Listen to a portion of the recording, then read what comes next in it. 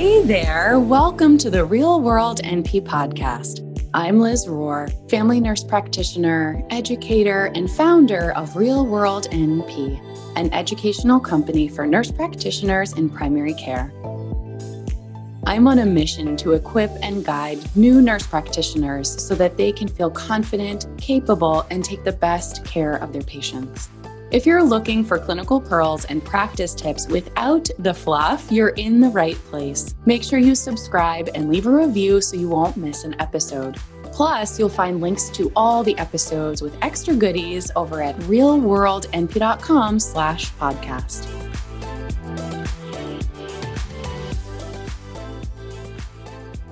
In this episode, I want to talk to you about delivering bad news in primary care. So this can be really challenging for experienced nurse practitioners, brand new nurse practitioners, just pretty much all of the above. I have to say though, it does get easier and easier with time. However, I've talked to a lot of new grads who struggle with knowing how to approach it, where to go, how to have those conversations, whether you're breaking a new diagnosis of diabetes, for example, or if you have some suspicions that there could be some sort of more like ominous process going on, like a cancer or something like that.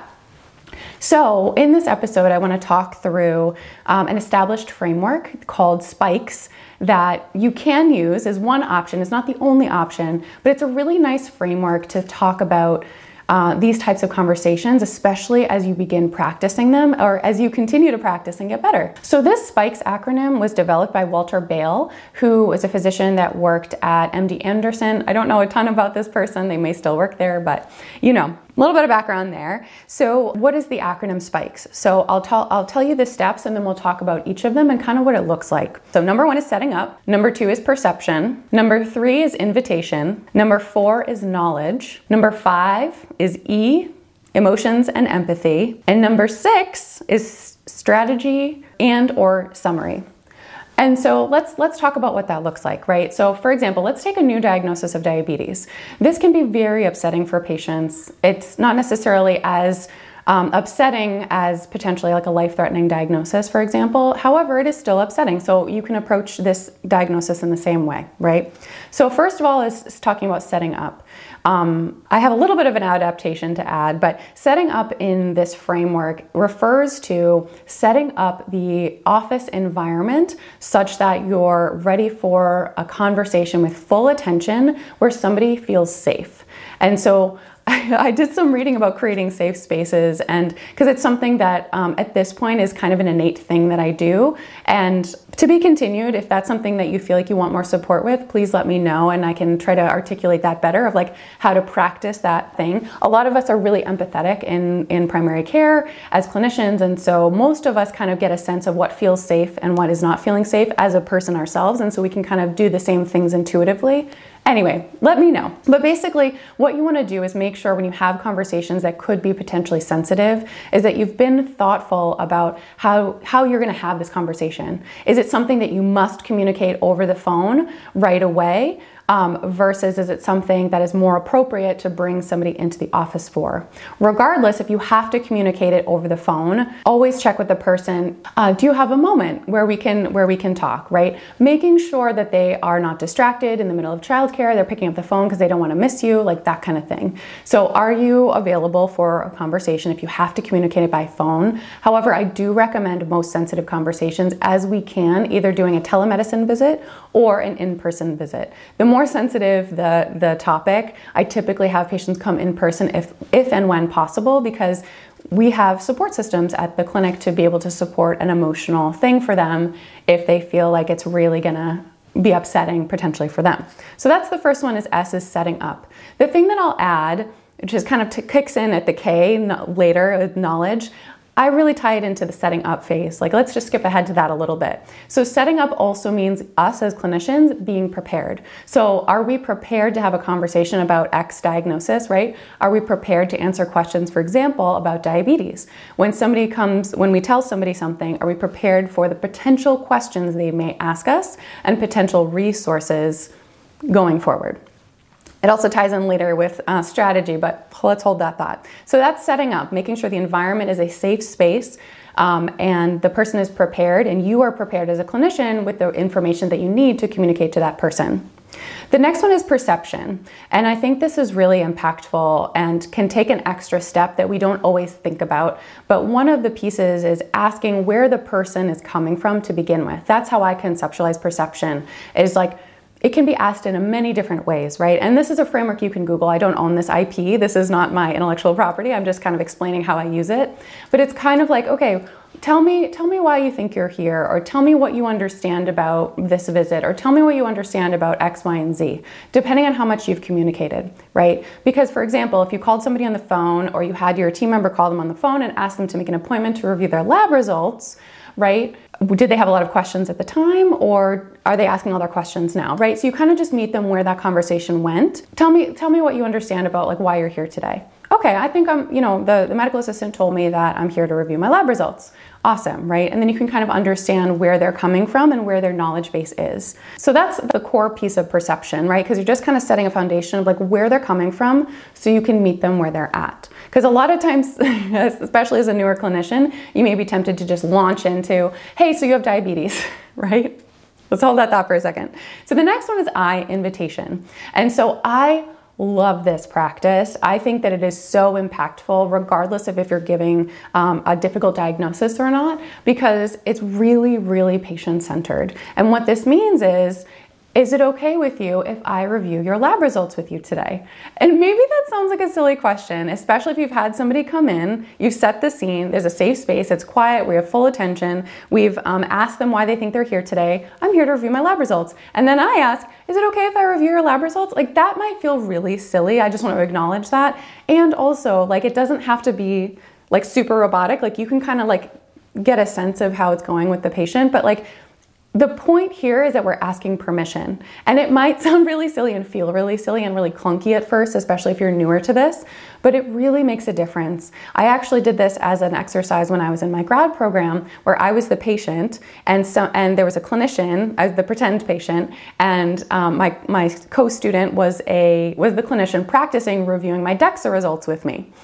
And it was like, I was there for that quote unquote appointment, that fake appointment for that reason, but just something about being invited and asked permission, it really emphasizes that it's really about them and they're in control. They're in control of their life, they're in control of their bodies, they're in control of their choices, right? And so it's a really subtle thing, may feel funny, but it is so impactful. Like I said, regardless of whether or not you review stuff, I always ask permission. Is it all right if I listen to your heart and lungs now? Is it all right if we review our lab results together, et cetera, et cetera, et cetera, right? Instead of just telling them the thing. Okay, so the next part is K, right? So we've gone through setting up, setting the scene, setting yourself up, perception, what does the patient understand? Invitation, we've asked permission to share something. The next piece is K, which is knowledge. And this is kind of like a tie into that next step between, is it okay if I share these results with you?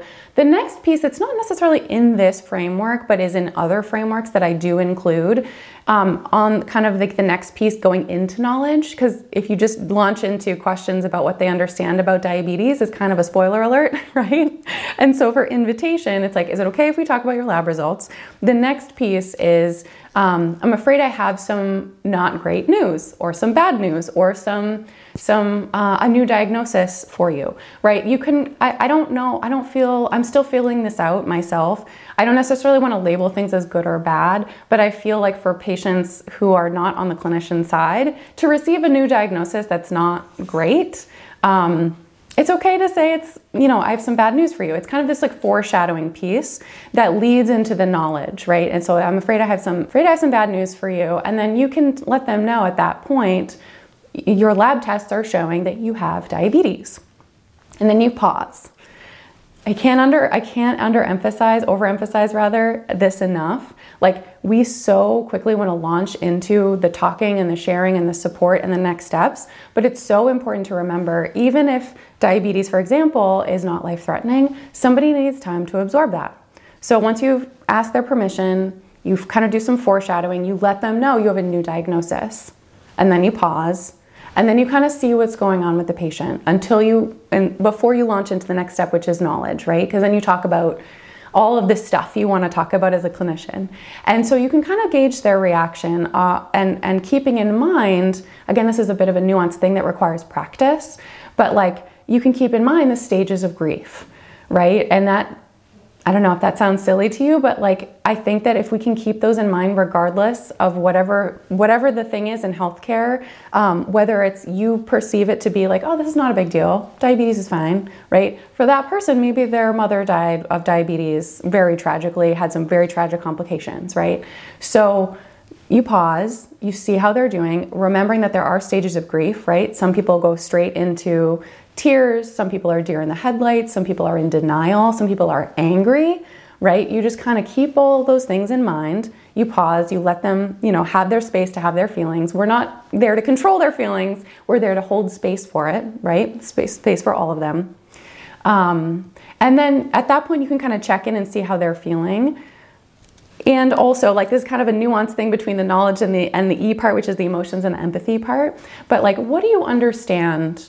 Tell me what your understanding is of diabetes, right? Not from like a quizzing perspective. Just tell me what you know about diabetes and what your perception is of diabetes. What your thoughts are about that, what your feelings are, right? And that's getting a little bit nuanced, tying into the emotions. I really like it to be step by step, but it really is kind of like a full thing. You see my notes here. I laughed, just almost up. But yeah, so what do you understand about diabetes? And then you can talk about those pieces of answering their questions. If they have questions and you get into more like the details about whatever they want to talk about. One thing I want to really emphasize here when we get to the actual knowledge piece is when we are in that place, like regardless of where they are in their like grief reaction, some people are like, oh, whatever, that's fine. I suspected that. I had a feeling. I've been worried about it for a while. I had prediabetes last year, right? If somebody's chilling, then you just launch into the knowledge conversation, have a conversation, asking questions, letting them lead, and then thinking about your 3 main points you want to tell them, right?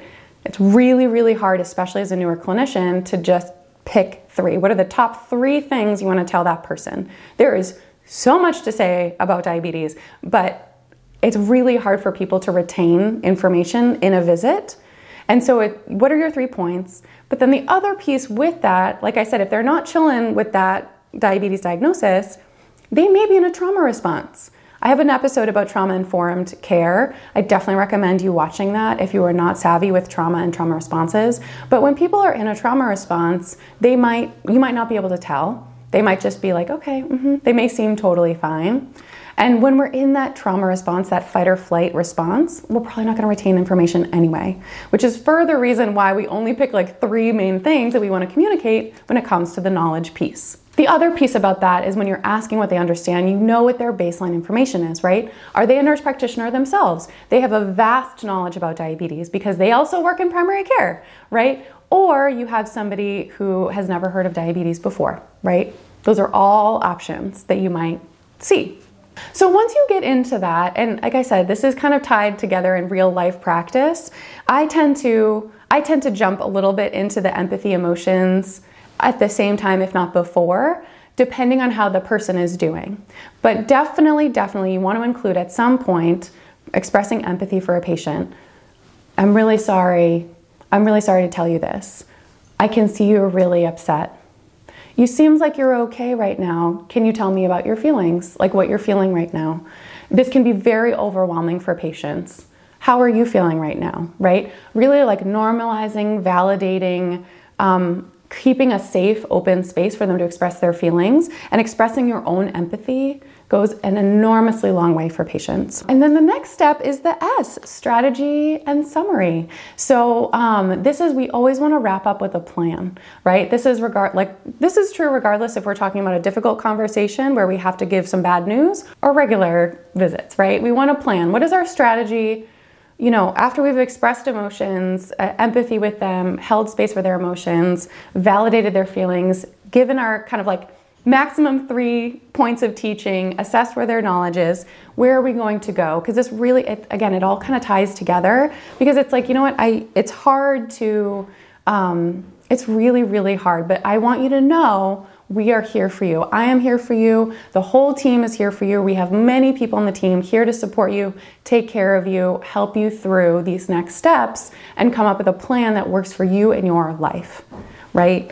And we also add that summary piece of like, okay, so here, this is where we're at. We have a new diagnosis of diabetes. There's a couple things that we're going to want to do. And this is not a sprint, this is a marathon. And we're going to come up with some concrete steps. We have a whole team to take care of you. Here's what we're going to do next. 1, 2, 3. And then the other thing to keep in mind that's so important is to think about, can you give additional learning tools for that patient, right? Some people are auditory learners. Some people are visual learners. Some people are kinesthetic learners, right? And so even though we've held space for that conversation, it's a lot. And so what are the other supplemental things we can bring for a person? Do we have a written summary that they can bring home? Do we have a plan for a follow-up call, check-in with your nurse, for example, to see how they're feeling, right? In terms of like the emotional place, just checking in with them. Do we have a community health worker? Do we have a diabetes educator, right? Like what is that? What are those next pieces? And like how can you support that person in their next steps? So you might have a couple of reactions to that, right? Number one, you could be like, wow, I'm doing a really good job. I do all of that stuff just intuitively, in which case, power to you, my friend. Thank you so much for taking such good care of your patients. If you are not there yet, there's no shame in that either, right? There's always opportunities for improvement, and there's always opportunities to deepen our practice. And really, I was talking about this on my interview with Megan Kavanaugh last week, whenever that was. And we were talking about how the first couple years of practice, months to, that 3-year mark is what I always say, that kind of like level of real confidence place, you're really focused on safety, right? And then as you develop in your practice, you get to do more and more things to give more deeper, holistic, patient-centered care and develop your skills, right? Because this is a skill. This is not something you hear once and then you're like, okay, I'm good, right? I've practiced this and I've practiced this and I've practiced this. And it's also like normalize and validate that it's not easy. It can be scary. It takes a lot of confidence and it can feel very clunky at first. And so the most important thing is that we just try. We let it be messy, we let it be weird, we let it be awkward and clunky, right? If we have tears are okay. I've had tears with patients when I talk about a very hard conversation or a hard diagnosis. I think the one kind of pearl there is just keeping in mind, do we have tears because of our own stuff? Is it a thing where we're kind of bringing our own stuff in there versus we're being there with that patient in those emotions with them? And it depends, right? Some patients it's appropriate to give them hugs. Again, going into that trauma-informed care episode, please watch that. It might not be on the top of your radar, but it is so important. I always ask permission. What do you need right now? Can I give you, would you like, depending on the rapport with the patient, can I give you a hug? Can we call a family member? Or if the family member is in the room, right? That might be a good idea for the setting up piece if it's a really difficult diagnosis, right? But yeah, so hopefully this episode was helpful. I would love to keep talking about these types of I really consider this in the category of like leadership and confidence, and really like through Real World NP, I want to talk about the clinical topics. I want to talk about navigating the healthcare system, like all those different bits and pieces we got to learn on the job, right? Like procedures and billing and coding and how to order stuff. And I also want to talk about this huge role transition, which I really see as personal development and leadership. And really, this is such a leadership type of topic. It takes a lot of courage, a lot of practice. And so I really applaud you for being willing to even listen to this episode and consider practicing. Your patients will absolutely benefit from it. So thank you so much. If there are other topics in this kind of leadership space you want more information about or anything like that, please let us know. If you haven't grabbed the ultimate resource guide for the new NP, head over to realworldnp.com/guide. You'll get these episodes sent straight to your inbox every week with notes from me, patient stories, and other special bonuses I really don't share anywhere else. Thank you so much for watching. Hang in there. I'll see you soon. That's our episode for today. Thank you so much for listening. Make sure you subscribe, leave a review, and tell all your NP friends so together we can help as many nurse practitioners as possible give the best care to their patients. If you haven't gotten your copy of the Ultimate Resource Guide for the new NP, head over to realworldnp.com/guide. You'll get these episodes sent straight to your inbox every week with notes from me, patient stories, and extra bonuses I really just don't share anywhere else. Thank you so much again for listening. Take care and talk soon.